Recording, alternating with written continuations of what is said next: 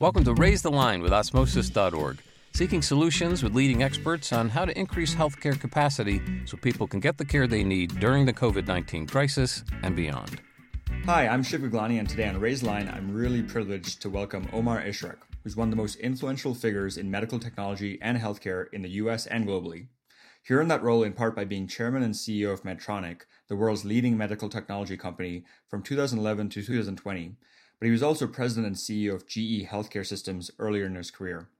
Outside of healthcare, he serves as chairman of the board of directors at Intel and is also on the boards of the Cleveland Clinic and Asia Society. His tenure at Medtronic was marked by a focus on therapy innovation, globalization, and economic value, and he engineered the acquisition of Covidien, a $10 billion global manufacturer of surgical products and suppliers, the largest medical technology acquisition in the history of the industry. Over the last decade, he was responsible for bringing to market a long list of innovations to improve the lives of millions of patients around the world and help healthcare systems become more efficient. So Omar, thanks so much for taking the time to be with us today. Great, thank you. Thank you for that very kind introduction, and I'm looking forward to the discussion. So you obviously have a very impressive background in healthcare. Can you start by telling us a bit about how you got into engineering first and then the career within business? Well, I got into engineering because I took a degree in electrical engineering, which, I just felt I wanted to do. And from that, I did a PhD actually in the area of ultrasound imaging. And that then took me into business. In the beginning, I wanted to do research, but very quickly, I realized that I wanted to know the impact that research would have on a product and then on patients and people and what value it would create for a company. And so that over time connected me with customers and with business. And that's how I eventually grew. So you spent 9 years as chairman and CEO of Medtronic and retired just earlier this year in April 2020, as well as stepped down as chairman of the board recently. What can you tell us about Medtronic, how it's evolved, your time leading the company, any highlights that you can share with our audience? Well, first, a little bit of perspective on Medtronic. It's a leading medical technology company with over 30 billion in revenue, 90,000 employees. But most importantly, we touch something like 70 to 80 million lives every year, people whose lives are impacted through the application of Medtronic technology and impacted in a way that it either extends their life or makes them recover from illness more quickly or reduces their pain in some way.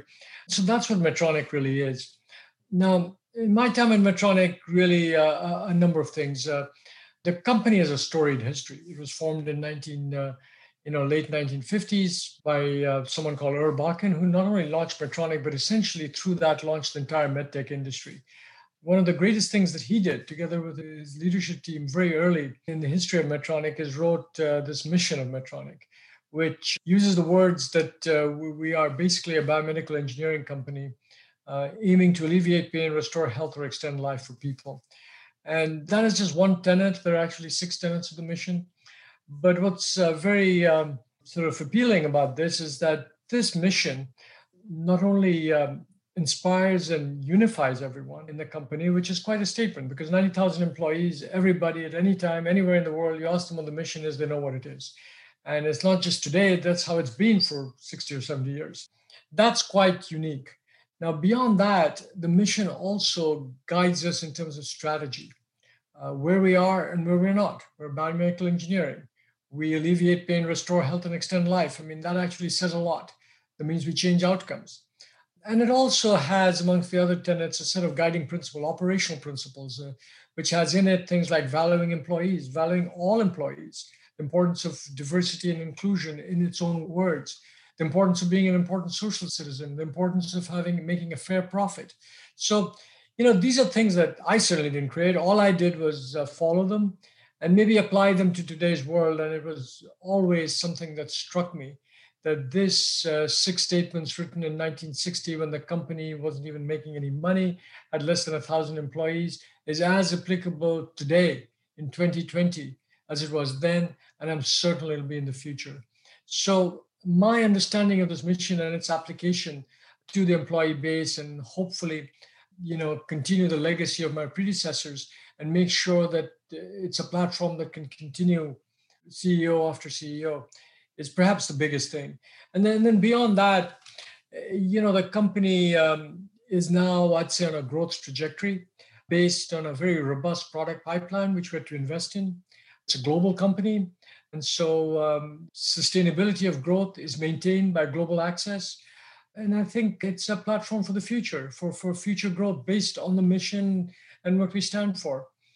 So that's basically my time at Medtronic. I think the only other thing I'd add is during this time, we also did the biggest acquisition in medtech, which was the acquisition of Covidien, which really almost doubled the size, the number, certainly doubled the number of employees and grew the revenue base by a significant amount. That was, like I said, a major acquisition, which has now been integrated and works very well with the rest of the company, primarily because we felt that that acquisition would help us further the mission and touch more patients. That is what was most important. So that's like a bit of a summary of my time at Medtronic. And I could obviously go on, but those are perhaps the key highlights. Well, that's pretty fascinating. I actually didn't realize that the same mission has lasted for over 50 years. Yeah. Medtronic is definitely a company that's inspired me on my own journey. I was a biomedical engineer in college. And then, as I mentioned before the interview, when I went to business school, I had an opportunity to learn from Bill George about leadership. And, he ran Medtronic as well. So it's definitely been a very exciting company to follow over the years, and especially how you've grown it over the past decade. So 2020 hit, COVID has changed everything. And we'd love to hear your take on, what are some of the things that COVID's revealed about our healthcare system? What are some of the lasting changes that you think will happen, both at Medtronic, but also in healthcare in general because of COVID? The one thing that does come through is that COVID is essentially a crisis, and it's a global crisis. And if nothing else, it, in its own way, it focuses people and the healthcare system particularly. And things that have been striking is the speed with which remote care has been adopted for obvious reasons. And I think that will stay. I don't know if it's still in exactly the same form, but aspects of it will shape and accelerate the usage of technology in healthcare, of that type of technology in healthcare. I think the other thing that also is very striking is, we've all heard about the vaccine and the speed with which that has been developed, also because of this very focused, crisis-oriented mentality, but also the therapeutics. And it's been remarkable to me how quickly the physician community, both in the US and around the world, began to understand how to treat this disease. At that time, all we could do is treat, and even now mostly. But the mortality rate has improved significantly since the whole pandemic first started. And it's been very striking how physicians have understood this, formulated policy, and shared it with each other. So that's in that area of treatment, I think that'll remain. I think if we can learn how to work together more closely in the delivery of care, and at least keep some of these items that become highlighted during a crisis, and at other times it kind of goes away, I think that would be really very beneficial. I think the other thing that also came out, and again, I don't know how to sustain it, but clearly when an event occurs that requires this overriding priority, then we learn how to cross company boundaries, we learn how to cross hospital boundaries, functional boundaries, and create solutions very quickly. If you could at least take some aspects of that and translate that into our normal operations, I think we'd benefit a lot from that. Yeah, we've heard a lot about the speed at which traditionally slow institutions, healthcare, education, have changed because of COVID. We recently had Mike Alkire from Premier talking about the healthcare supply chain as well, and some of the ways hospitals have had to work together to allocate resources. I know Medtronic was a leader being tapped by the government earlier on to supply ventilators and upregulate production. You were on your way out in April 2020, but I imagine you probably were involved in a lot of some of those discussions. Yeah, very much. Yes, I mean, certainly when the pandemic started, I was in the middle of this whole ventilator crisis, if you like, and Medtronic was in the middle of it. And I'm glad to say that we took a good leadership role. We were pragmatic about what could be done and what couldn't be done. One of the most important things we did is that we open sourced our ventilator platform, and that enabled some level of production around the world to happen pretty quickly. New business models actually were invented through that, and our own production went up rapidly.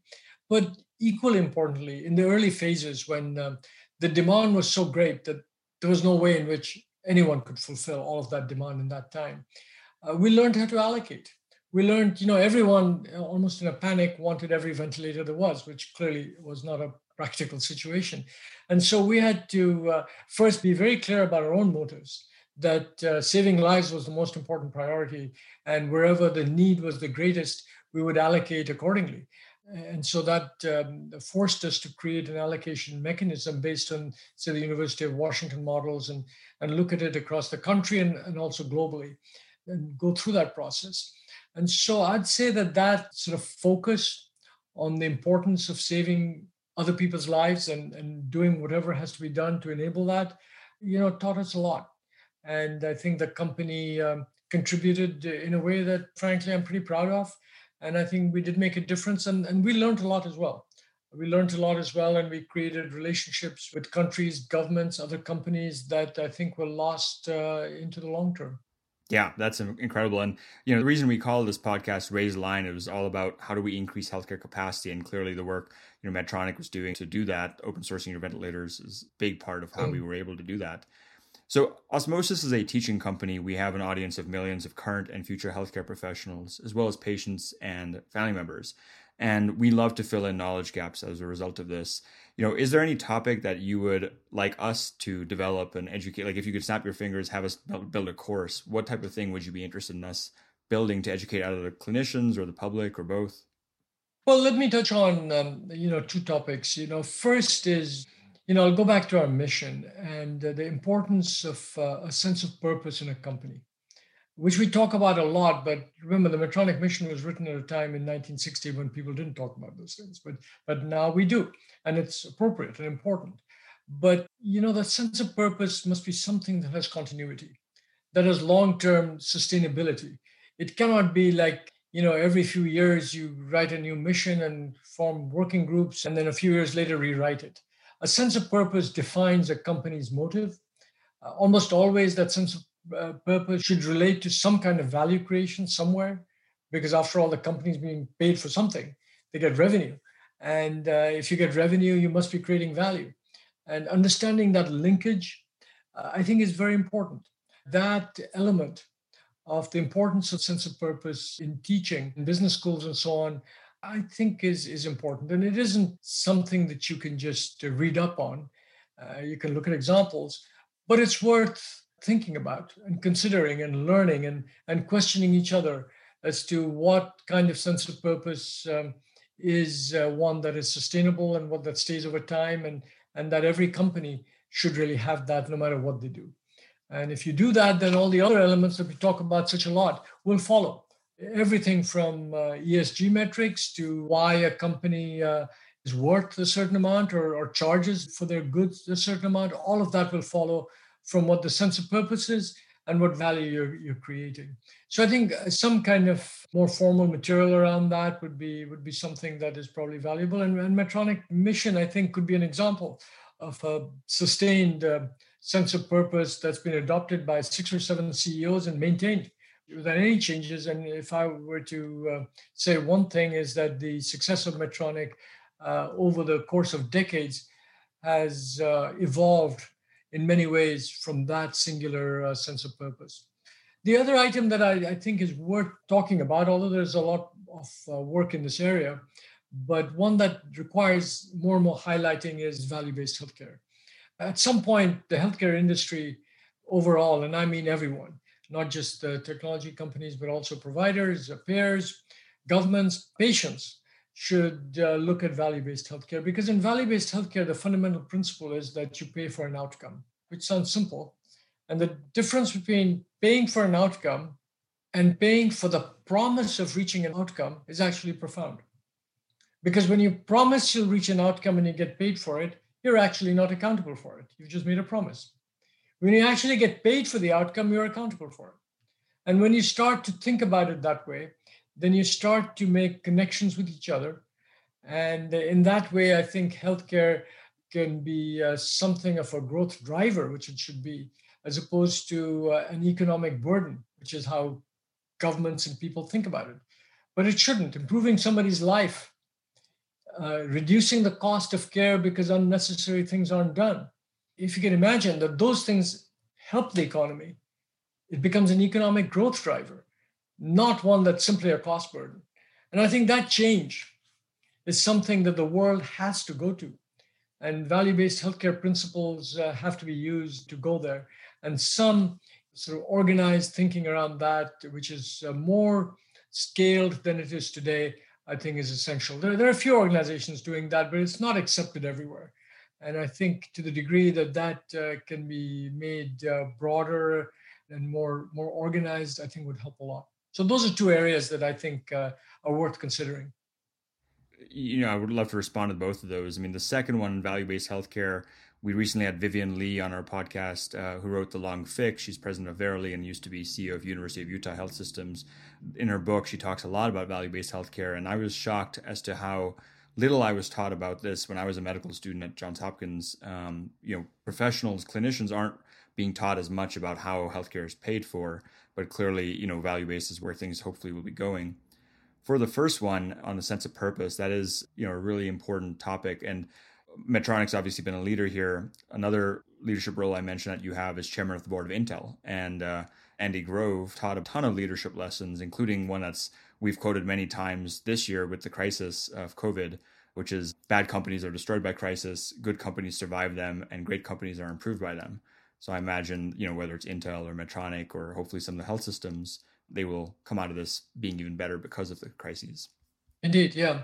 And, Intel also has its own mission, which is not that dissimilar, except there it's using technology to make people's lives better, to make a difference in people's lives. So I think having a steady sense of purpose like that is pretty important for a company. Absolutely.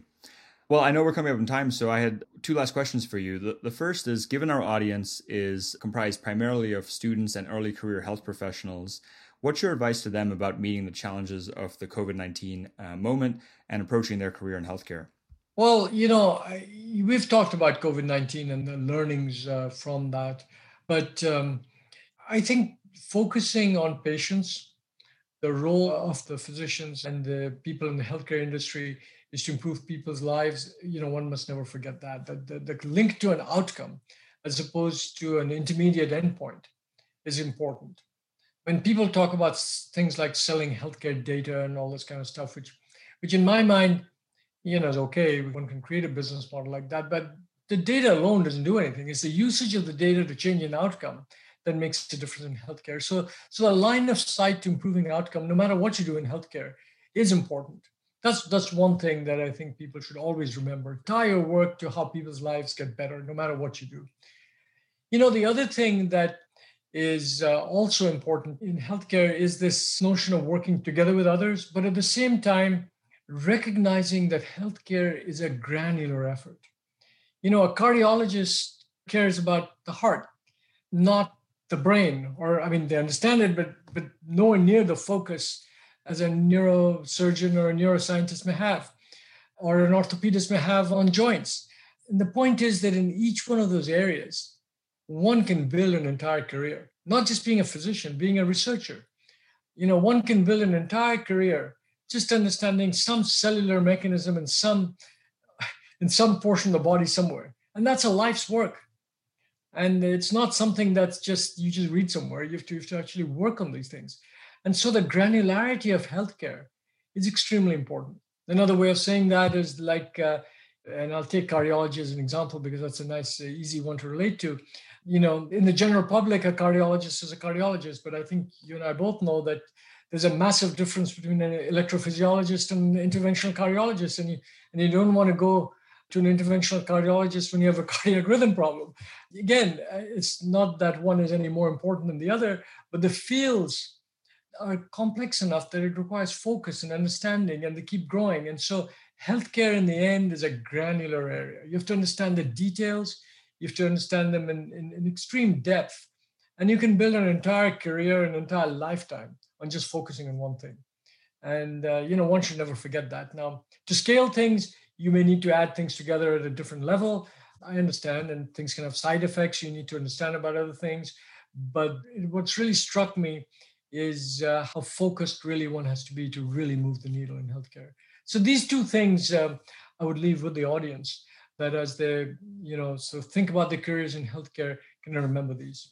I think that's great advice. And frankly, it's one of the reasons we even started Osmosis is that healthcare is different than other forms of education because it's way too vast. There's way too much information for any one person to know, which is why you have these specialists. It's high stakes. It affects people's lives directly. And then number three, it's dynamic. A year ago today, most people in the US probably didn't know what a coronavirus is. And now it's the only thing a lot of people talk about. And so because of those three reasons, we wanted to build a platform that was specifically designed for healthcare education. My last question to you is, is there anything else that we haven't covered that you'd like to be able to leave our audience with? Anything about your career or about your thoughts in healthcare? Anything else? Well, I think we've covered more or less everything. Maybe the one thing that I will mention is to prospective engineering students who want to go into business. Engineering teaches you a lot of thinking processes. It teaches you structured thinking, cause and effect. It teaches you how to make approximations and trade-offs. And I think applying that to business can have a lot of value. Not only that, learning how to communicate any invention that you made or any bright idea that you may have in simple terms that your customers can understand is something that's worth spending time on. And I'd encourage engineers not to leave engineering, to keep their technical know-how, but don't be intimidated or think that business is not for you.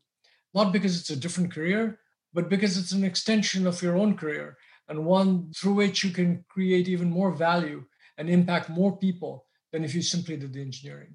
So do both is the one thing that I would leave with the audience, or at least try to do both at least if you're interested. Don't be intimidated by it and go from there. But Shiv, thank you very much for your very engaging questions and for giving me the time to share these thoughts with you. And Omar, thank you for not only being on the podcast, but more importantly, the work that you've done to raise the line and improve healthcare capacity.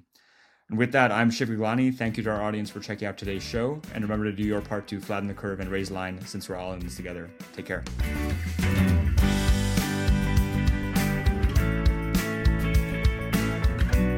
For more information on how you can help raise the line and flatten the curve, go to osmosis.org/COVID-19. If you like this podcast, please share it on your social channels. You can also subscribe to the series and check out all of our podcasts at osmosis.org/RaiseTheLinePodcast.